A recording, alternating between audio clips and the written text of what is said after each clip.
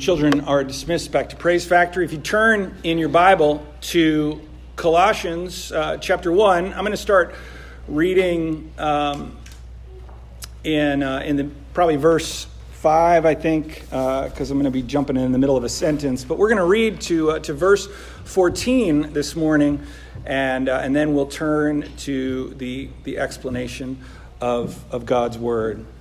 Paul says in Colossians 1, starting in verse 5, he says, "Of this you have heard before in the word of truth, the gospel, which has come to you, as indeed in the whole world it is bearing fruit and increasing, as it also does among you, since the day you heard it and understood the grace of God in truth, just as you learned it from Epaphras, our beloved fellow servant.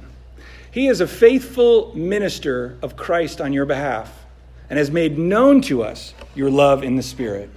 And so, from the day we heard, we have not ceased to pray for you, asking that you may be filled with the knowledge of his will in all spiritual wisdom and understanding, so as to walk in a manner worthy of the Lord, fully pleasing to him, bearing fruit in every good work and increasing in the knowledge of God.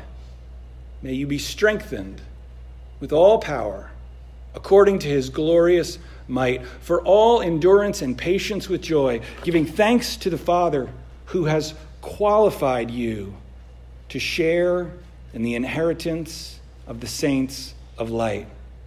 He has delivered us from the domain of darkness and transferred us to the kingdom of his beloved Son, in whom we have redemption, the forgiveness of sins." Let's pray.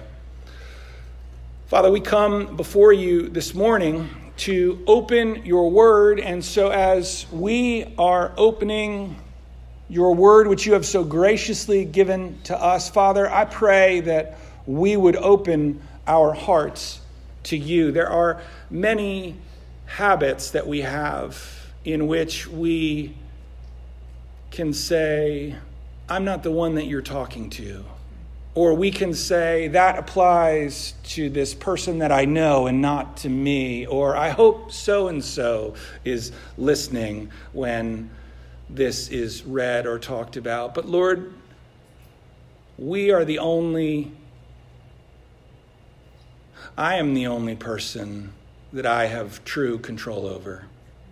And so I pray, Father, as we hear this word from you, that each one of us, Lord, I pray that we would hear truth and that we would be humble and apply that truth to ourselves. Lord, may we look to you as the standard. May we see you as a gracious Father who's not sitting back and condemning and complaining and picking and holding us accountable to an impossible standard, but instead a Father who has given us each and everything that we need to succeed and who is cheering us on. And Father, I pray that our focus and our attitude would shift away from self-defense to relationship with you, to connection with you, that we might grow and become who you are calling us to be. Lord, that we might live out the mission that you've given to us, that we might attain the purpose that you've called us to, and that we might live in a way that brings joy to your heart and that displays your love and your care in the world and in your church. Lord, we ask this for our joy, but also for your glory. And we pray this in Jesus' name. Amen. One of the TV shows that is popular occasionally in our house, we're not the kind of family that's like, got to be in front of the TV at 7 o'clock. I don't think anybody is anymore, really, if you've got streaming, right? Occasionally there will be these binges of certain shows in our house, right? And one of the ones that's pretty popular is it's a meme that has become a TV show. It's online. There are all these, this is how you can build something. This is how you can draw something or paint something or cook something, right? And the thing that has arisen is something called Nailed It. Do you know this?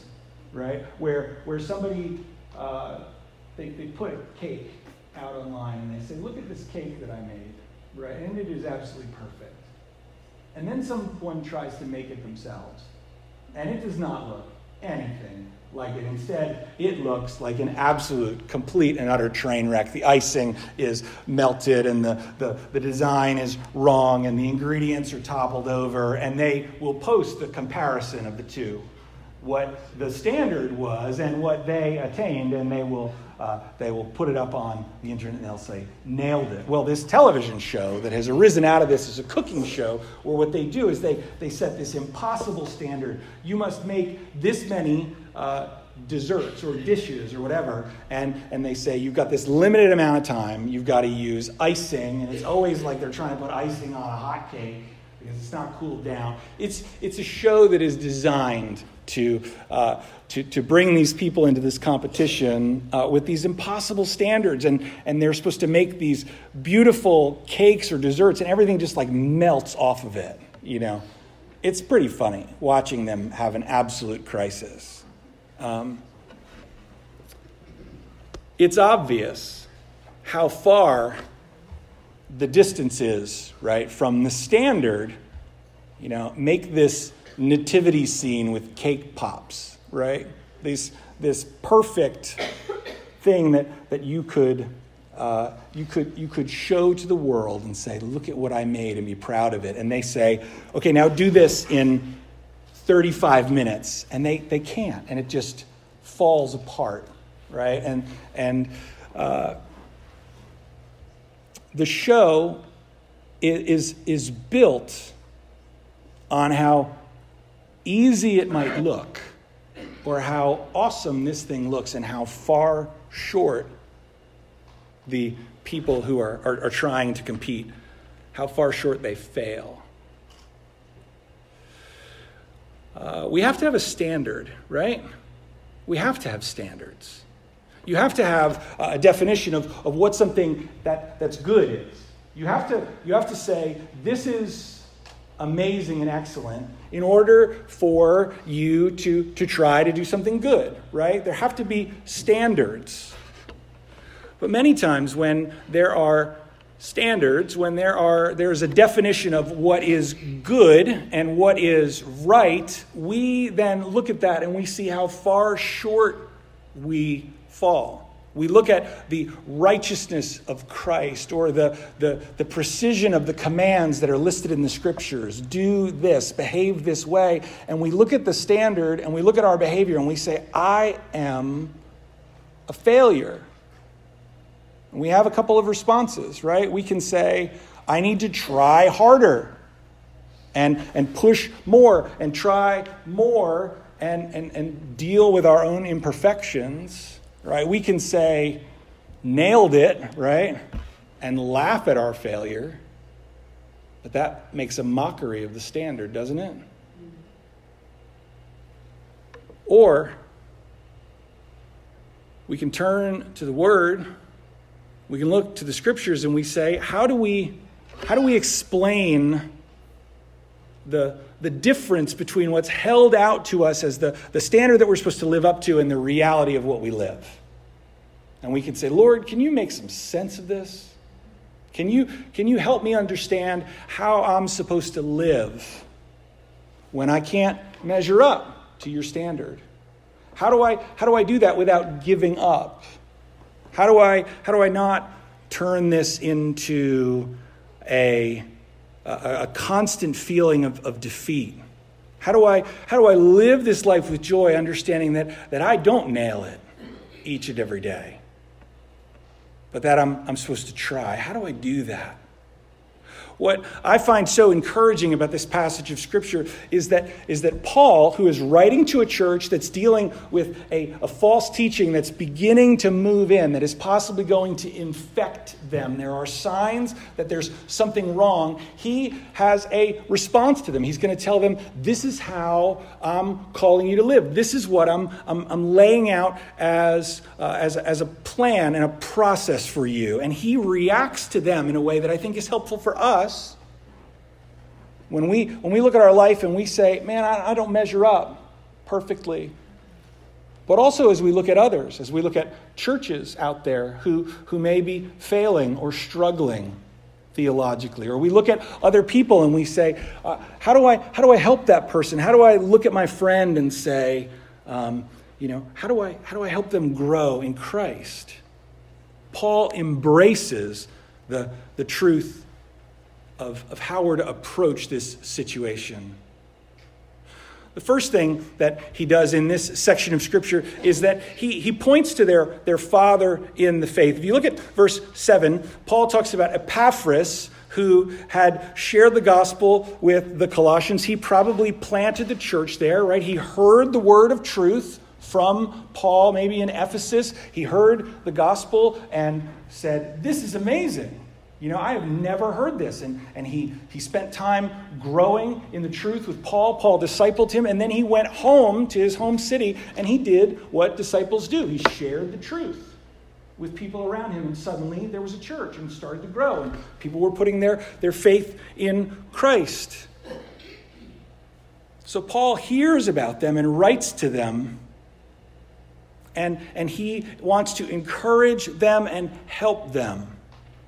So what he does is he refers to Epaphras. He says that they learned the truth from him. He's a faithful minister of Christ, and he's the one who's communicated these things to them. And so it's interesting that Paul speaks of Epaphras as, if you look at some other translations, here in this translation, he calls him a beloved fellow servant. But over in the New American Standard Version, he calls him a beloved fellow bond servant. This has led some people to ask the question of whether or not Paul and Epaphras are prisoners at the same time, or whether or not Epaphras is visiting him in prison. One of the things that I think is interesting is he's probably doing some wordplay here, right? He's saying, I'm in bondage. I'm chained at this point, jailed. And so I am a prisoner for the Lord. You've heard that referred to in some other passages if you're familiar with Galatians, Ephesians, Philippians, and Colossians, where Paul is in jail. He calls himself a prisoner for the Lord. Epaphras is a fellow bondservant. He is a servant of the Lord. He is in servitude to him. But the function of, or the way that his servitude works is not that he's chained unwillingly by Rome. It's that he has willingly chained himself to the Lord. Right? Jesus says that no one can serve two masters. Right? We all serve something. We serve some idea. We serve our family. Or we serve our occupation, or we serve the cause of our own fame, or our own glory, or our image of who we are. Everybody's got to pick something as their standard or their goal. Paul points out the way that I've lived my life has landed me in chains. Epaphras is a fellow bondservant. He's like that, but he is faithful to Christ. And so what Paul is doing here is he's pointing out the similarities between the two of them and introducing, hey, I know Epaphras, and I want you to know that I know him and that he agrees with my teaching and my perspective. But this is going to come up later in terms of the standard. Of what it is that we're focused on, what it is that we chain ourselves to, what we tie our rope to, what we anchor ourselves to. What I find so encouraging about this section here that we're going to move into, 9 through 14. Actually, 9 through 20 is this giant, long sentence in the original language. There's no periods, right? It's just Paul spitting out this long chain of words, right? If you've gotten a degree or you've had to write something for English class, right? Your teacher might say, separate your thoughts into smaller sections. Put periods in there, and don't use so many commas, right? A Greek teacher way back then would have said, you're not using enough commas. Add more, longer sentence, more modifiers, more. This whole thought just rolls on. It's big. What Paul is going to say, this is what I've been doing for you, and this is how I want to help you nail this thing and not get off track. What Paul does is he says, I know Epaphras, and I know what's going on in your city, and I understand who you are and what you're struggling with. And so since I've heard these things, what I've been doing is praying for you. I've been praying for you.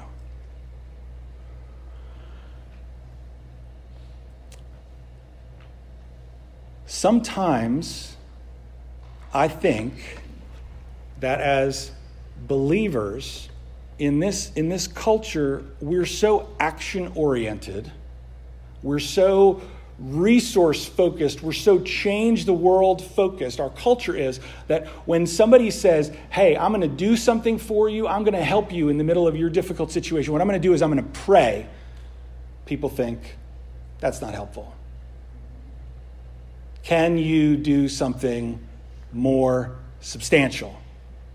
Can you do something that will make greater impact? Can you do something that is stronger, more effective? And the correction that comes to us from God's word says, no, you can't. You can't do something more powerful than pray. Now, when you pray for people who are victims of horrific weather circumstances, or you pray for people who are encountering loss in their life or who are struggling, should you do more? Should you do something else? Sure you should. Put tangible action behind your prayers, but pray and realize that the giving of resources or time, that while those things are good, they're secondary to what's going on in prayer. Prayer is that important. It is that important. Let's talk more about that. This is what Paul says. From the day that we've heard, we've not ceased to pray for you, asking that you may be filled with the knowledge of his will in all spiritual wisdom and understanding. We've not ceased to pray for you. Paul is chained to a wall, and he wants to help the Colossians. And so what he says he's going to do is pray for them. He probably wishes he could go and he could teach, right? He probably wishes that paper weren't so expensive so he could write such a much longer letter to them. He probably wishes that he could send them a whole bunch of different leaders and pastors to teach in that city and straighten out what's going on with the church. But what he says is that I'm praying for you. Because prayer is powerful. 2 Corinthians 1:11, Paul speaks to the Corinthians and he says, I want you to help me, right? And he doesn't say, please give. He doesn't say, send workers, right? He doesn't say, come, do this or do that. What he says is, 2 Corinthians 1:11, you also must help us by prayer. You must help us by prayer. Please pray. The instinct in terms of our prayer life many times is to ask God to smooth out the road before us, right? To arrange our circumstances in a way that we would declare as good, right? Lord, I pray that my journey would be safe. I pray that that this situation here would work out and nobody would be sick, or that I would pass this test, or that I would have enough money to pay this bill, right? It all is like smooth sailing type prayers, you know? We want our life circumstances to be arranged in such a way that there is no trouble. One pastor says, it so often happens that in prayer, what we are saying is, thy will be changed, when what we ought to be saying is, thy will be done. We pray and we ask God to intervene and to change, not in order to escape life, right? But in order to have the power and the strength and the ability to engage life and to engage our circumstances and to make a difference in the lives of others.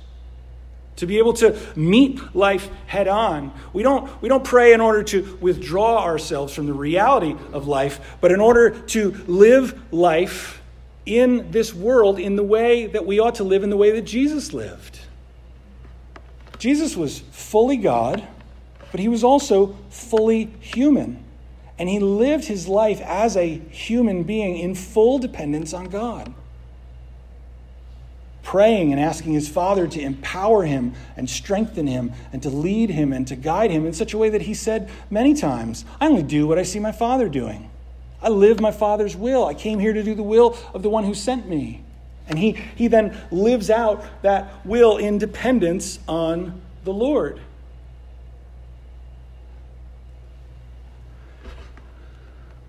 What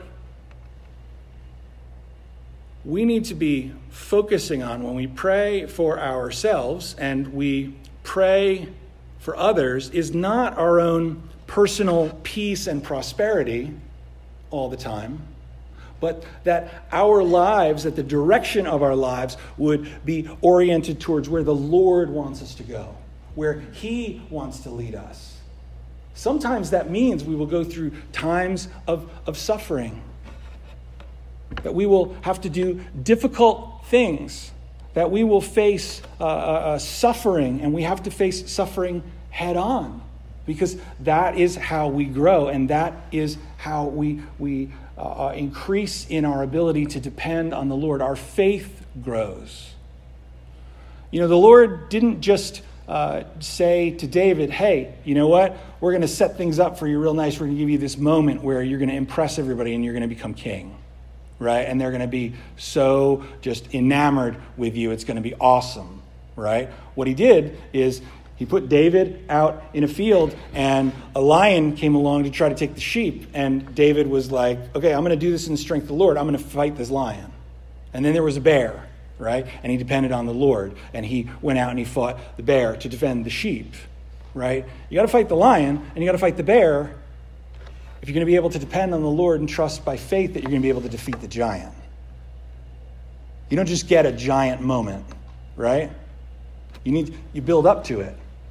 It's just like you shouldn't try to go and do 100 push-ups, right? You know, if you do 10 push-ups every day for a week, and then you try to do 20, it'll probably be easier, right? And then you do 20 every day for a week, and then you can do 30 the next week, right? You build up to it. Instead of just trying to go out there and do something crazy physically. We grow in faith. We grow in our ability to follow the Lord's will. What Paul does here is he says, since we've heard about you and your situation, we've not ceased to pray for you, asking that you may be filled with the knowledge of God's will and all spiritual wisdom and understanding. He doesn't just say, I'm praying for you in general, like, Lord, bless all the Colossians. You know, make sure that those people in that city, that they're all safe. No, he says, Lord, this is what I want you to do. I'm asking you to fill them and to change them and to transform them. And he's asking for something very specific for them. He's asking that God would give them full and exact knowledge of his desire for them. Many times we come to the Lord and we say, Lord, I want to know your will for my life. I want to know what I'm supposed to do in this situation, or where I'm supposed to work, or who I'm supposed to marry, or when I'm supposed to retire, or this or that or the other. We want to know specific answers in specific circumstances. And we're looking at God's will as if it is this chain of events and choices that somehow if we don't choose the right thing, we're out of God's will. We're somewhere. God's will, I believe, based on what I see in the scriptures, is less of a specific follow this plan, right? It's not connect the dots in perfect order. If you hand a connect the dots puzzle to a toddler, right, and they're like 1, 32, 21, it's not going to look right. That's not the way God's will works. God's will, based on what we see in the scriptures, is that God says, this is how I want you to live. Remain in my will. Abide in me. Stay close to me. And all things will work out as I have planned them. It's a moral will and less of a specific action will. You must do these things. Because here's what we believe, right? Don't we believe that we can leave behind God's will and go astray, and we can wander in our own spiritual blindness, and that at any moment we could say, what am I doing? And we turn around and we look to the Lord and we say, Lord, I have wandered from you. I repent. And suddenly we are back in what? God's will, right? We're suddenly back to where we're supposed to be. We draw near to him. He draws near to us. He forgives us, and we're filled with his grace, and we're walking consistently with him again. And he's not like, you know what? You missed all those dots. Let's just crumple you up and throw you away and start over again with somebody else. It's not the way his will works. We're always able to return. As long as we are here and we are breathing, we are always able to repent and to come back to him. He's gracious and kind and loving. God's will and the knowledge of his will refers to the fullness of who God is and what he's doing in Christ. In the city of Colossae, what they were doing is they were teaching that there was a knowledge of God that you needed to possess if you wanted to be a real Christian. There was kind of Christians who didn't really know, and then there were like super Christians who had secret knowledge. And so there were these secret doctrines that they needed to learn, and deeper truths and mastery of certain details. And Paul says, no, that's not the case. What you need to start with and focus on in your Christian life is the Lord Jesus Christ. You need to keep your focus there. He is not just the beginning. He is who we depend on and trust in and lay hold of throughout our entire Christian life. And he is the one who is coming for us. He is the one whose image we're being shaped into. It is all about Jesus and what God is doing through him, and not we start with Jesus and then we move on to different secrets. We move on to deeper truths. We understand different things. Now, the point is that we look to Jesus and we see him, and he then is our model and our image for how we're to live in dependence on the Lord. And we say, make me more like that, Lord. Transform me into his image. Change me and shape me. This is one of the reasons why it is important not to look to church culture or contemporary values or our feelings or our circumstances to try to figure out what God's will is. Because we will have a tendency to conform to those things and not to God's will. God's will is revealed to us in the scriptures. And we see Jesus plainly in the scriptures. We see him revealed as himself and not some interpretation of him. I believe if people would look to the Word, if they would teach and preach the Word, if that's what pastors would do, if people would say, I'm going to filter my thoughts through the Word, and I'm going to fight to take my beliefs. This is what I think about myself. This is what I think about my failure or my success or my attainments. If we would take those ideas and we would line them up with Scripture and compare them with Scripture instead of different thoughts, we would be growing in maturity in a different way. If we, as a church, the church of God in the world, would focus on what God says about himself in the Scriptures and what he says about us in the Scriptures, we might not be so foolish at times. We might not be embarrassed publicly as much. Now, is that going to happen in the whole church? I don't think so. But I think as individual Christians, we can say the standard for understanding God's will is the Word, and not shifting cultural opinions, and not what I feel like doing because of my present circumstances or what my emotions tell me to do. The will of God is what he's revealed in his word to be correct regarding our faith, what we believe, and regarding our behavior, what it is that we do. It is our belief that saves, that opens the door to salvation. The Lord has done the work. Christ has gone to the cross for us and taken our sins upon himself. He's been resurrected by the Father, and the Father will give us the righteousness of Christ if we put our faith and trust in Jesus. That's what we believe. And then we're supposed to live in a way that's consistent with that. Loving him with all our heart, soul, mind, and strength, and loving our neighbor as ourselves. That's the will of God in a broadest sense, right? I think that when we look at the will of God, we ought to think about it as a 5-lane highway, right? And the destination is to be like Jesus and to grow into his image and to live in a way that pleases the Lord. And so it's like, hey, look, you want to drive in the fast lane? That's cool. You want to drive in the middle lane? That's cool too. You want to put the top down, right? You want to enjoy it? That's cool, because we're all headed the same direction, right? We don't all have to do everything exactly the same, but we have to agree on where we're going. Many times in the contemporary church, people will say, hey, what do you think about this subject? What do you think about this?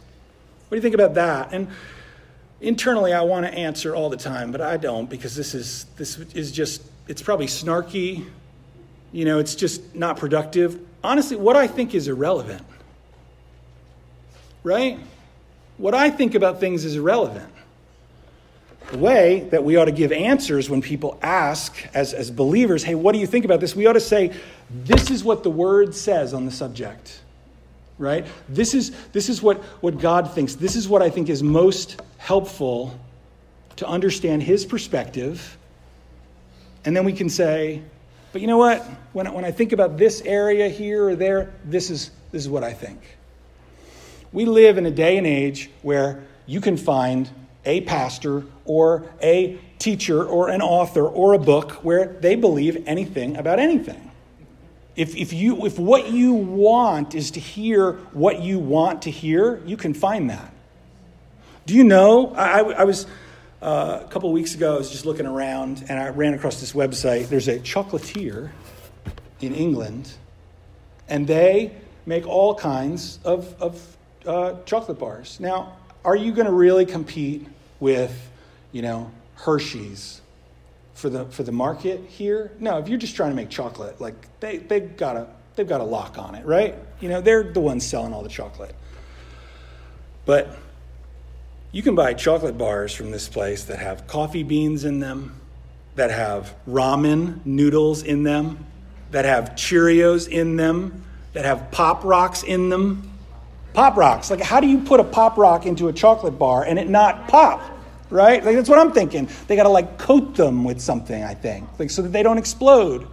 But man, so if you're looking for chocolate, you go to Hershey's. If you're looking for something weird, you go over here. right? They have a chocolate bar that's got Cheerios in it and that's got bacon and bits of toast in it. That's the breakfast chocolate bar. Tasty. I was really hoping they had something with eggs and hash browns in it, but they don't. If you're going to go shopping for something strange, you're going to find it. You're going to find it because that's the world that we live in.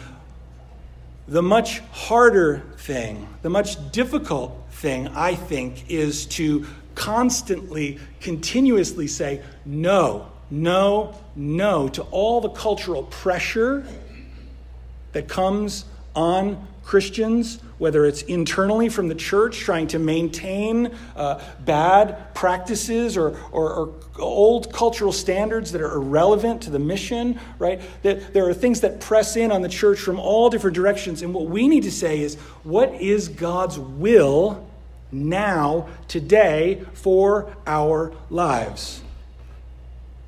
This is important.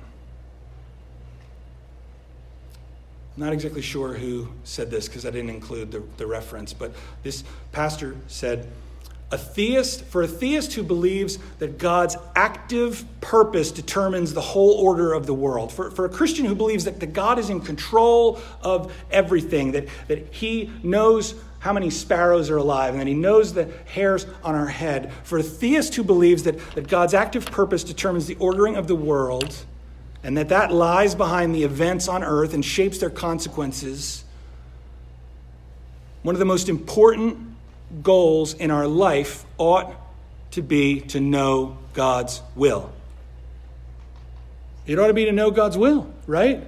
If we believe that God shapes everything and controls everything, then we ought to say, hey, we're going to line up with the way that you're calling us to live. We want to live the way that you want us to live.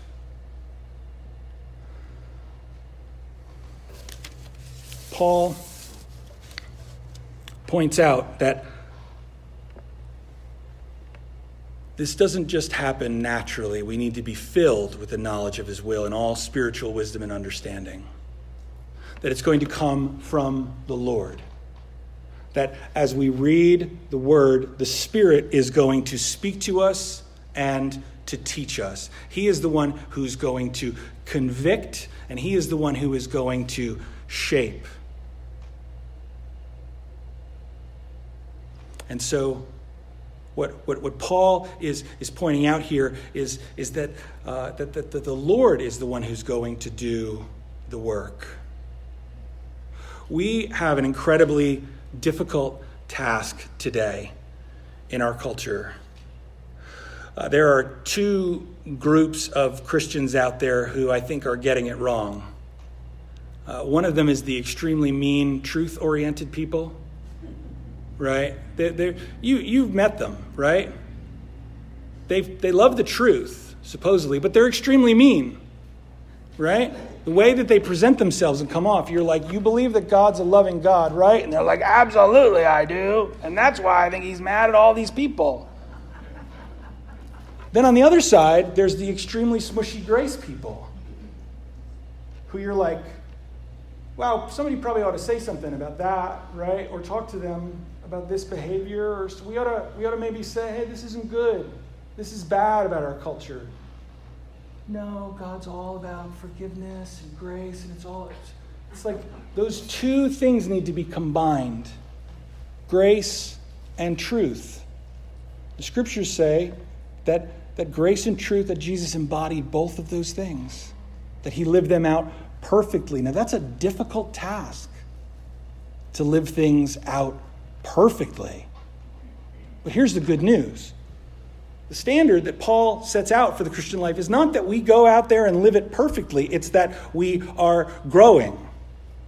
It's that we are walking in a manner worthy of the Lord. That we are bearing fruit and being strengthened and giving thanks.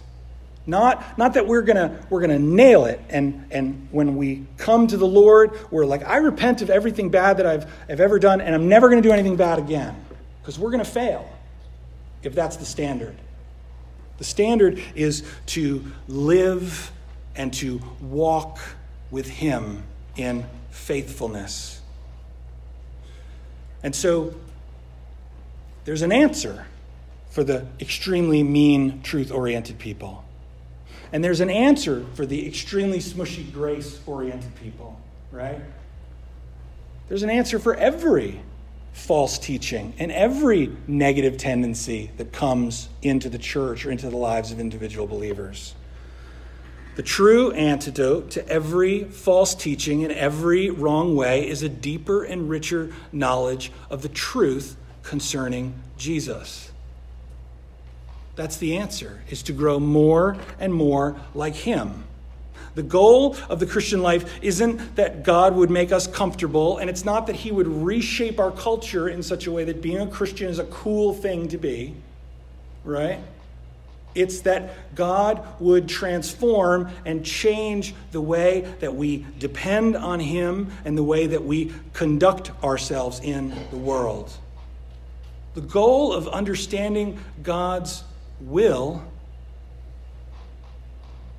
is that we're able to live each day in a manner that glorifies and pleases the Lord. It says that we're to be filled with the knowledge of his will and all spiritual wisdom and understanding, verse 10, so as to walk in a manner worthy of the Lord, fully pleasing to him. That we're to walk in a way that says this person respects and honors the Lord. Here's the good news when we agree with the Lord and we say, yes, that's what I want. I want to walk in a way that's worthy of you. And I want to be fully pleasing to you, right? Immediately, I think if your conscience is tender, right, and you're like, I want to serve the Lord, there's this conviction of guilt. Like, how do I live fully pleasing to you? How do I do that? We suddenly think, like, I got to be perfect. But we can't be perfect. God has given perfection to us in Christ. He lived a perfect life for us so that when we deviate from the standard, we can receive forgiveness and grace. And so we need to live in this way that says, oh, okay, am I wandering off the path? I'll get back on the path. Okay, if I made a wrong turn, I'll get back. I'll reorient myself constantly. It's probably a good thing that I don't look at my GPS while I'm driving, right? You may look at your phone occasionally while you're driving. It's bad. We all agree that, right? But I will hear the computer say, make a turn on this road in a quarter of a mile. And I'm like, all right, where is that road? Oh, there it is. And I turn right? And then it's like recalculating. I turn too soon, So now it's like make a left, and I make a left, and it's like recalculating. I do this all the time. I don't know how I ever get anywhere. I don't know how to get anywhere anymore. But so I'll leave and I'll head out, and I'm like, okay, I got to run up to the school and pick up this kid, and I get on Route 50, and it's like recalculating, and then it takes like 20 more minutes to get there. How do I get anywhere with that GPS, right? But here's the good news. When we are seeking to live the Christian life, right, and we step out of line and we head in the wrong direction and we make a wrong turn or we don't do the exact right thing, it's not like this is where the road ends and a giant pit opens up and you fall into utter, complete condemnation for all eternity, right? The GPS never says to you, give up. You failed. You're the worst navigator ever. No, it's just like recalculating. Make a U-turn. I was with this group of guys. We were all the way up in Delaware. We were going to hear this preaching conference, right? And I missed the turn 3 times, and it kept on saying, make a U-turn. Everybody in the back, they're shouting, like, go here, turn there, and I'm like, the GPS is saying this, We got there eventually, but it's just fail after fail after fail. We're to live out God's will for us, which is that we depend on him. Look at what it says here, that we're to walk in a manner worthy of the Lord, fully pleasing to him. The scriptures say that David was a man after God's own heart, right? And yet this is not a guy who is completely and utterly morally pure and perfect. There were moments where he demonstrated incredible dependence and faith upon the Lord. We see this in his fight against Goliath. We see this in his decision not to kill Saul, not once but twice. But even in those moments, his worst sin was ahead of him. And still, several hundred years later, describing him in the book of Acts, Stephen will call him a man after God's own heart. Why? Even when he failed and he sinned, he repented and depended on the Lord. And so was fully pleasing to him. Now I want to walk very quickly in the last moments that we have. I want to talk about some steps to a worthy walk. Paul points out 4 distinct characteristics of a worthy walk here. The first one is that there be continuous bearing of fruit. That we walk in a way that's pleasing to him. That's verse 10. Bearing fruit in every good work and increasing in the knowledge of God. Immediately, right, this is what happens to me. Am I bearing enough fruit? I think, am I doing enough? That's not the point. The point is, do your actions tend to result in good? Are they consistent with what the Lord's will is? If so, then fruit will eventually grow. Bearing fruit is the first characteristic. Second, a worthy walk includes growing, increasing in the knowledge of the Lord. Are we saying, okay, these are areas in which I still don't understand certain things, or these are areas where I need continuous challenge, I need continuous shaping? Have you ever had this experience where you hear the truth of the gospel, you hear that you are accepted and loved in Christ on Sunday, and then by Monday morning at 8 a.m., you're like, why am I not perfect? Here I am failing again. The Lord is judging me. No, we need to constantly remind ourselves of certain truths and continue to lay hold of them and use them. We increase in our knowledge of the Lord's will and the way we laid hold of it, which is the third thing. This talks about gaining strength. Paul says that we're to be strengthened with all power. We're to be steadfast, which is to endure under trial.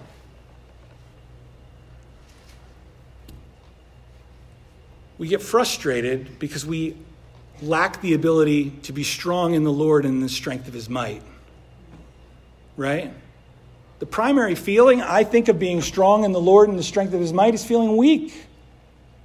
Right? Because we're supposed to be filled with his strength and his might, which means that we need to feel weak so that we can say, Lord, help me change this behavior, resist this temptation, not send this nasty email, not react negatively. Help me, empower me. And the Lord comes through, and we have lived out his will, and we have grown in strength and dependence.